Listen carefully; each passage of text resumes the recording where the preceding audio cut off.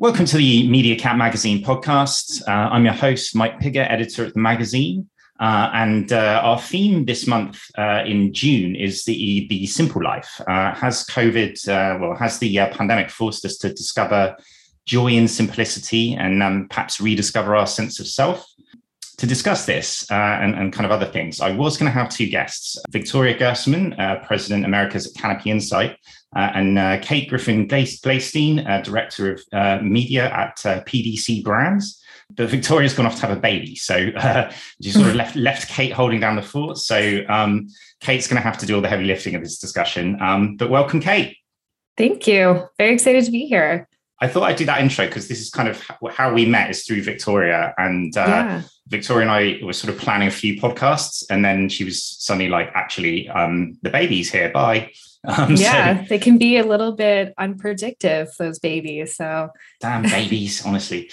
I'm guessing I will pick up with her in perhaps a number of months' time.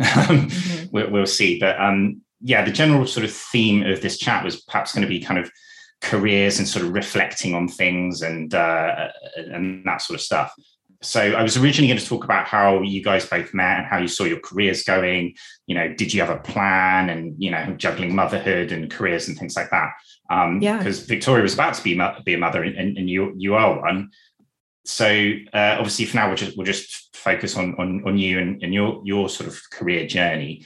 I guess to start with, can you tell me what PDC Brands do and what your role is at the company? Definitely. Yeah. And I think also, one thing I would say for Victoria's sake is it was great connecting with her for the podcast. And I'm really happy she introduced us.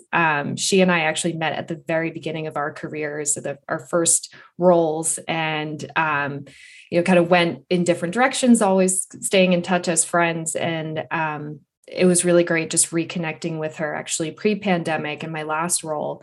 And our careers kind of brought us together, and we were trying to launch something together, trying to figure out a way to work with one another in our respective companies. And then the pandemic happened. And then again, we are connected. So it's all continues to come full circle. And I think that's a great thing with people that you really connect with in this industry. But yes, my role now, working at PDC, it's a venture capital owned wellness and beauty company. So we own a number of consumer product goods that you can buy pretty much anywhere from a beauty and health and wellness standpoint. And so my role has been pretty new at the company. As a smaller company, they wanted to focus more on media and their marketing strategy. So I'm the director of media there. I work across the brands with our media agencies and help put together strategic media plans. Sounds good. You also mentioned, I think, in the past, sort of talking about wellness, and we'll get into that a little bit more broadly, but I kind of wanted to go back slightly first. So looking through your career, you've been at Mediacom and PhD in Digitas, and then 4 years or so at Spotify. Almost 5 years. Yeah. 5 years. Okay. And so I guess I wanted to ask, was that how you sort of saw your career going, and then kind of why the change? Because I guess Spotify was probably quite different, to agency land. What sort of adjustments did you make? What differences did you find? Yeah, I think there's a lot of differences in the role in some ways. So going from spending a number of years on the agency side, I was able to get a lot of, I think, knowledge and understanding of media channels, how the media industry works.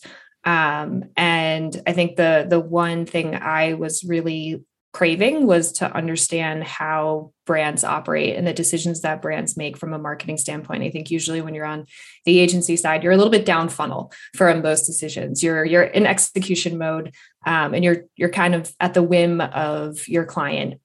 So when I was on the agency side and just kind of getting curious at some of the decisions that were being made, saying, I don't know if I would do that. I don't know, kind of questioning some of it. I really started focusing on the brand side. And so I actually did an externship at American Express for a little over a year. That was one of our clients at Digitas at the time. And that helped me really get closer to those business decisions and goals and how that connects to marketing decisions and media plans ultimately. And then I ended up finding a role at Spotify. And that was, I think, a little bit culturally similar to agency life. It's a tech company, it's a music company. You sort of attract similar talent in terms of people who are, I think, both very career focused, very passionate, and also a little younger. I think the average age of the company was probably under 30 when I started working there. And you have a little bit more freedom in some ways. Your wardrobe is definitely different than most companies. But it was, I think, ultimately a similar move to the agency side, and you had a very similar energy in the building. Do you think that Spotify is kind of, I guess they've been around for quite a few years now, but I wondered if you said, the average age is sort of under 30. Does it sort of still, I don't know, does it still feel like almost like a startup or kind of, a bit of sort of the Wild West, really? I guess in some ways, agencies obviously sit in that kind of creative marketing space. But I just, they've been around longer and they often have more established ways of doing things. And I kind of wonder if, is everyone charging around at Spotify on trolleys, or I don't know what they're doing. Scooters or something. Yeah. No, I would actually say when I started, I was actually there for a very expansive growth period at the company. So I was able to witness the company grow really quickly and both hold on to its identity and adapt to what its new expectations as a public company. So the company went public actually about a year after I started. And you did have that kind of startup feel change to, okay, we're now a big brand. We now have to take ourselves more seriously. Everyone else is taking us more seriously. So you felt that shift in the company culture a little bit, which I think was a good thing. I think it's always a positive to see everybody kind of realize what they were working towards is now becoming successful. It's now you're kind of getting closer and closer to your goal for the company as a whole. And so I think there was a bit of a change there. And I would say as that relates to agencies, working at different larger holding companies and some of the smaller agencies, you have both that, I'd say, need from an agency standpoint and a tech company standpoint to be nimble. And that's always something companies say is, oh, we're very flexible and we're fast and a lot of those kind of buzzwords when you start. But it really is important, I think, in the media industry and the tech industry to be both flexible and adaptive to what's happening in the environment, but also holds on to some of those values that are really important to well-established companies for long-term success. I mean, there's reasons why companies like American Express have been around forever, because they do have the checks and balances in place, but they're also very adaptive. I was just thinking, when you were there, do companies like Spotify, who the companies the brands they look up to, is it brands like Red Bull, for example, that, started literally just as an energy drink and then they've kind of grown into whatever the hell Red Bull are now, I suppose. Mm-hmm. Yeah, I think there's brands like that where they've really held on to their brand identity. That was really important, or that is really important on Spotify. There's a lot of talent that came from Netflix. So there's I think a obvious comparison with how Netflix started as kind of one service and grew into much more. And Spotify, I think, was always a music service. Now it's an audio service. And you have to kind of that's where the adaptability comes into play, is you have to both be a very well recognizable brand, but also flexible to what our consumer needs. Coming back to, I guess, the start of this pod and sort of mentioning the kind of theme we have at the magazine this month, the sort of simple life, the joy and simplicity and sense of self. For a few years, correct me if I'm wrong, your role seemed to be in New York City. You're now about an hour out in Stamford, mm-hmm. Connecticut. Yes. And I'm curious because I was reading about this. So Stanford kind of seems to consistently rank as one of the best places to live in the US.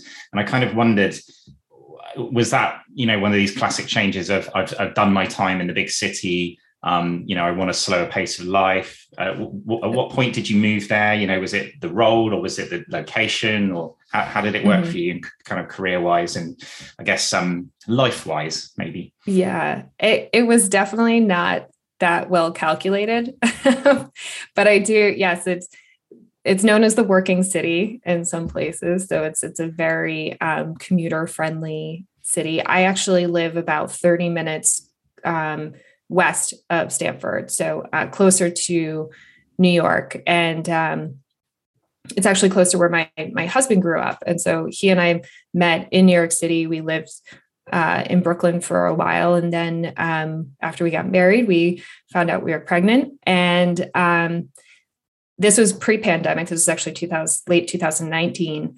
It would always been our plan to leave the city and to move out of Brooklyn, even though I think had I had the time, probably would have left like kicking and screaming, because I loved it there so much. I lived there for like 10, 12 years. And, but I think at the same time, we were like, we really wanted to start a family and raise our children outside the city.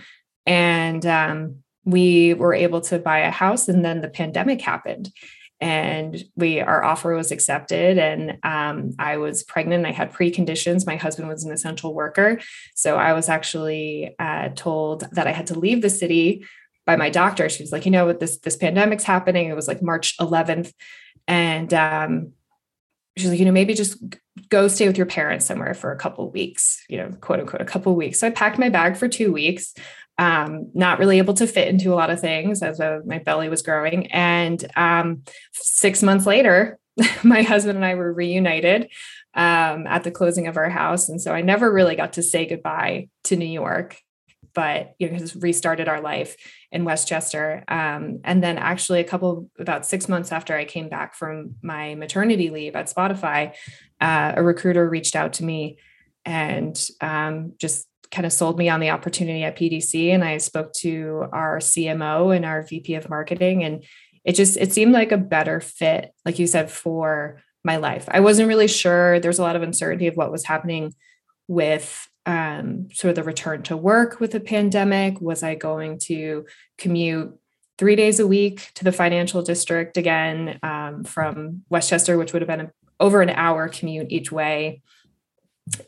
So a couple different, I think those factors. And then I think there was something really interesting to me about a brand that was seeing a lot of growth, like what Spotify had been seeing when I started in 2017, but was based in more consumer packaged goods. So I think for me as a professionally, I was like, I spent a good amount of time in tech.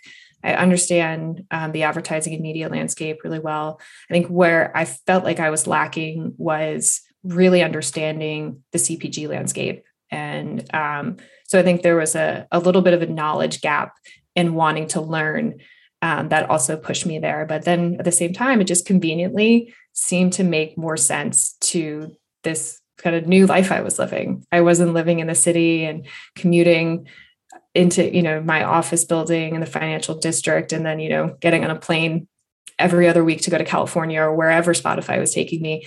It was a very different pace of life. And I think this fits that for me, as well as just like my career aspirations. So it kind of felt like all these things maybe happened at once, because for some of us, there was the pandemic, and then, working from home kicked in, and the great resignation for a lot of people of deciding that maybe they don't want to commute into a city anymore, or whatever it is. But you have that and motherhood at the same time, and then changing jobs practically all within a 2-3 year period, roughly.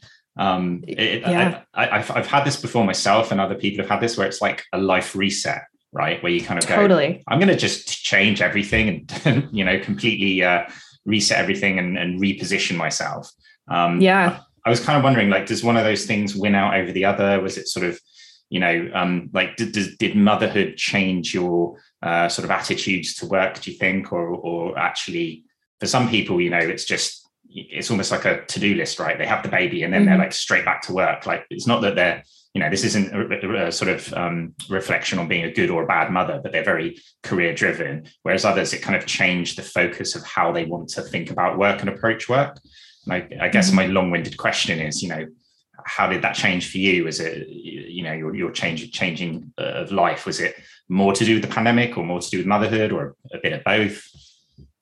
Yeah, I'd say it's a bit of both. And the funny thing is my husband also changed jobs. So we do joke that there's nothing in our lives right now that's consistent to 2019. It was like you said, you just changed everything. And the only thing consistent is our dog. So we still have her, thank God. But I think some advice that I got when I became a mom and when I was going back to work was to actually try to keep things consistent. Like some people are trying to tell me, like, just try to keep some things consistent in your life, because everything's going to feel different. You're going to have to readjust so much to the baby. And it was actually kind of refreshing to have such a big reset and understand like what is actually, because you have this factor in your life, becoming a mom, that does impact everything. You kind of have to reacclimate and figure out what does work, what is servicing you. You're a new person. You're approaching work differently. At least I was approaching work differently, I think, because you realize how finite time is when you have a child, and how you need to optimize your day differently based on how tired you might be, or how much you need to focus on certain things. So for me, there was a lot of like re-understanding how I'm going to work now in this new role as a mom, and having a different timeline throughout my day. So I think that was a big thing. And at some point I did realize at Spotify, and I think it was when I started to hear from recruiters, like it wasn't serving my life. My role there wasn't serving my life as a working mom as much as I needed it to. And that wasn't, to no shortcoming of the company. I think they're incredibly, they're leading, I'd say, a lot of companies in terms of like how they support parenthood. I wouldn't say motherhood, but parenthood, with parental leave, and just supporting parents as they come back. But I think there was just a realization that I needed to figure out how I was going to refocus my life a little bit and my career as a mom. That makes sense. I guess sort of on that, you kind of touched on it a little bit, but I was thinking about the kind of marketing industry in general. Like sometimes they lead the way on certain things, and other times they lag behind, let's say. And thinking on sort of parental leave and support there. Obviously, you're US based. It's different in the UK. But I was reading a piece the other day. I think it was a piece in the Guardian from 2020, which said the US was the worst of the world's richest countries for maternity leave, with Sweden, yes, I think, being the most family-friendly country. And I guess, is there anything that can be done by the marketing industry, by sort of brands and agencies to kind of shift things in the US? I mean, from your perspective, have you seen things change in recent years, or is it sort of still stuck in that regard? Yeah, I think that's an interesting article. I had the benefit of working for a Swedish company when I was pregnant. That's handy. Okay. Working for a Swedish company in the US. So I had a very generous parental leave package at Spotify. It was a 6-month leave, parental leave. You could take it in however you wanted to for 2 years after you had the baby. So especially for non-birthing parents, you could kind of divide it up to maybe 2 months to support the birthing parent, have them go back to work, and 6 months later take the rest of your time, which I think it seemed like an ideal situation. My husband, on the other hand, he had 1 week parental leave. We were able to use vacation time leading up to it to actually for him to quarantine so that he could be there at the hospital. So it was just the duality of the parental leave and what is standard in the US was so stark for us. And I think if anything has changed recently, it's the conversation around it. I think with the Build Back Better bill that Biden was passing, they actually were proposing parental leave support on a federal level, and that was cut. So from the bill, and it just kind of shows the importance of motherhood, and kind of the support that you see in this country is really limited. But I would say tech companies, especially marketing agencies, also are leading the way in putting those systems in place in their company, because regardless of what's happening in the US, and regardless of what might be passing or not passing in a bill at any given time, the companies do have control over what they offer to their employees and how they support their employees. And so there's so much more conversation around kind of challenging companies to advocate for their employees and provide these different support systems. So one thing I was actually seeing a lot of online in social media was hashtag show us your leave. And it was actually something that the cut was challenging companies with, this is ridiculous that we don't have any kind of policies in place in the US or support for our citizens. So, what are you doing about it? Private industry, like tell us what you're doing at your company, or kind of challenging just even the employees to say, this is what my company offers for transparency's sake. And then somebody actually the readers reached out to them and said, thank you so much for putting this together. There was a whole spreadsheet of, different companies, industries, what they offered or didn't offer. And that person actually put together like a PowerPoint presentation, went to their company and said, this is why you should be offering a parental leave and what we think is actually fair, and share that with, it was the Skim, not the cut, correction, but the Skim.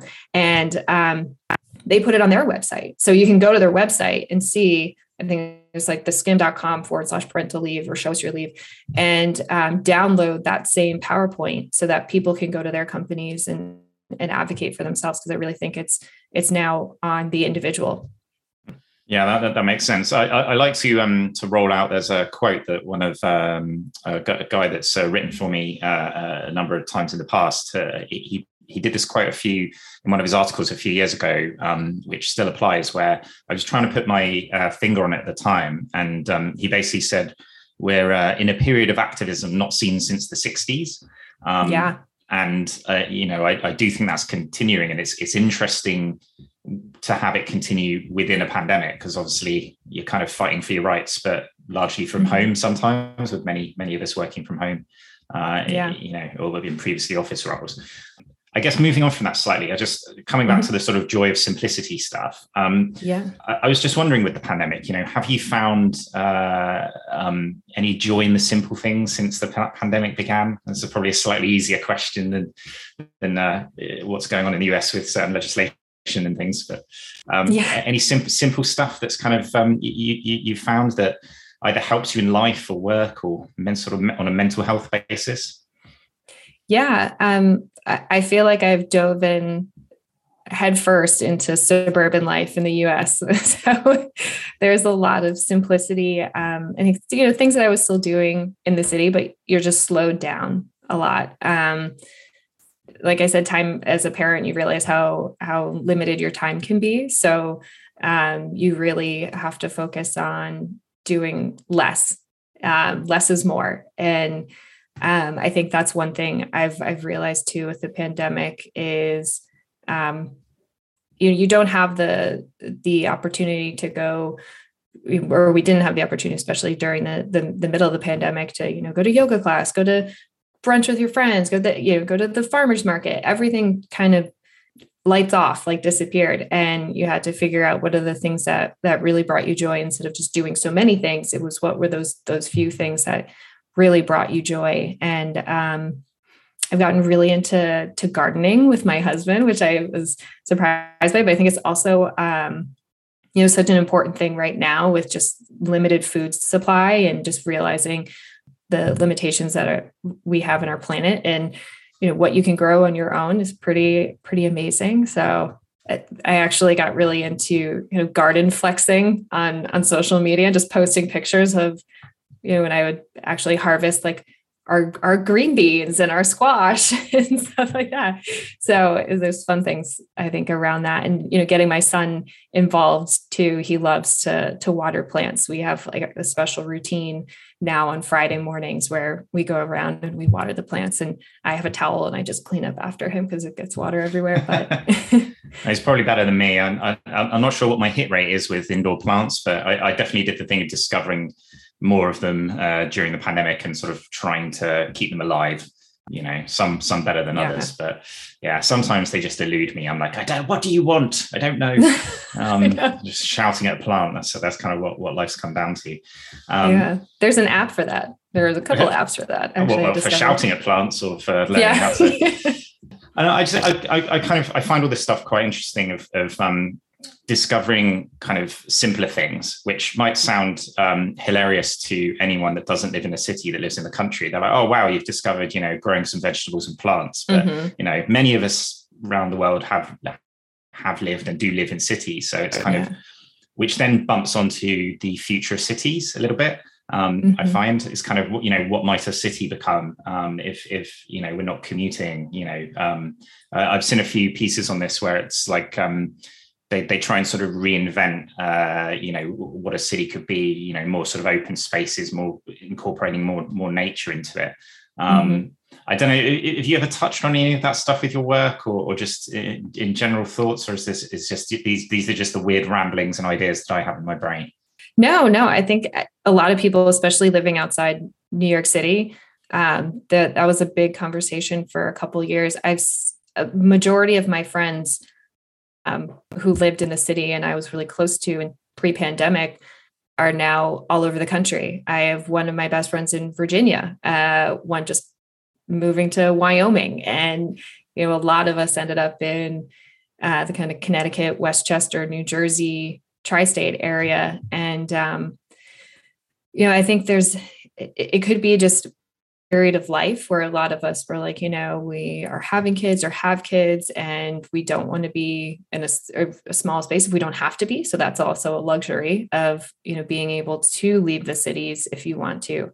But there was also the period of just really cheap rent in New York after or during the pandemic, where I think everybody who had left, then there was this like surplus of inventory and apartments. And now we're seeing the opposite. Rent is spiking again. People are coming back to the city. So I think, the pandemic did show a different way of life. And especially for people who were maybe ready for it, but didn't think they were ready for it. And now we're going back to the office. A lot of companies, you have to be in the office full time. So I think there's people who are going to return, but I think what was sort of the like Peter Pan-ness of living in the city for people in their 30s is a little different now. Yeah. I mean, so what do you do? Do you work from home mostly, or are you a bit of both? Or? Yeah, I'm kind of 50-50, 2 to 3 days in the office and 2 to 3 days at home. Now it's summertime, so it's definitely 3 days at home. Yeah, I guess with the future of cities and things, I do wonder if they'll become, I don't know, less about, or maybe they will still be places to live, but sort of, I don't know, cultural hubs in a way, because you nearly always need a place where, I don't know, people can come together for big things, sporting events or music events or whatever, or whether they'll start to break the cities up and kind of make more community kind of hubs in sort of smaller towns, like just outside cities. I think London's kind of struggling with the same thing a little bit. I'm kind of curious what it might become, but that might be many years off yet. I don't know. But yeah, I think what's interesting now is, especially in the media industry, it's in the US, it's been very New York and LA focused for talent and for headquarters, obviously, but that's kind of where media and advertising industry has always happened. Now they're recruiting for roles, and you could be anywhere in the country basically for a role that might be the company's based out of New York or LA.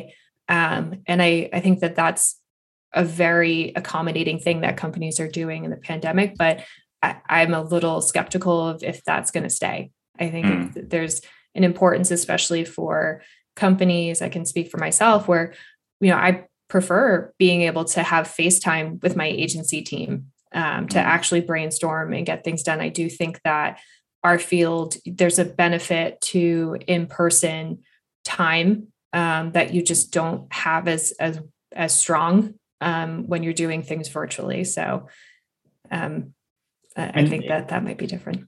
Is there sort of a minimum? Like, for example, I don't know, you meet the team once a month or something like that. Like, so, once a month you could come from another state or something, you could come from further afield. But if you had to meet people once a week or whatever, then that's harder, right? You need to be maybe at least within a couple of hours commute, probably as maximum, I would have thought, to go to some kind of office.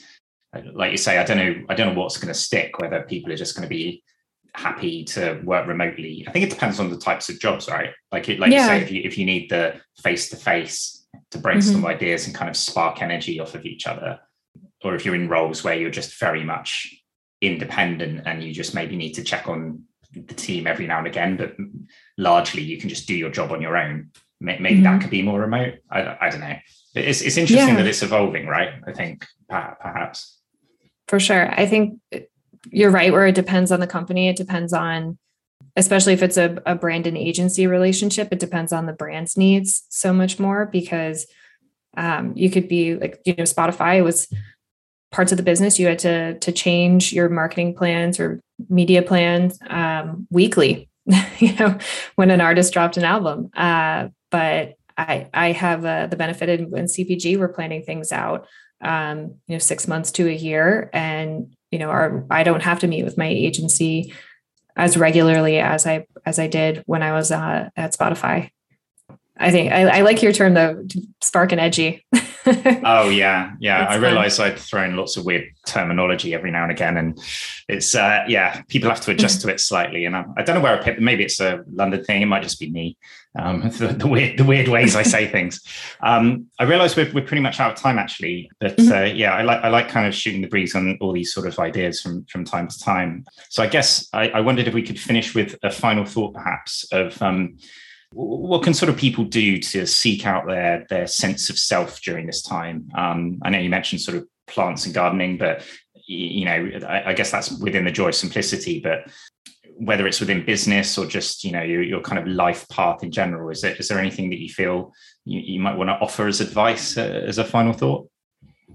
Yeah, I actually heard a really interesting bit of advice from somebody who's a leader.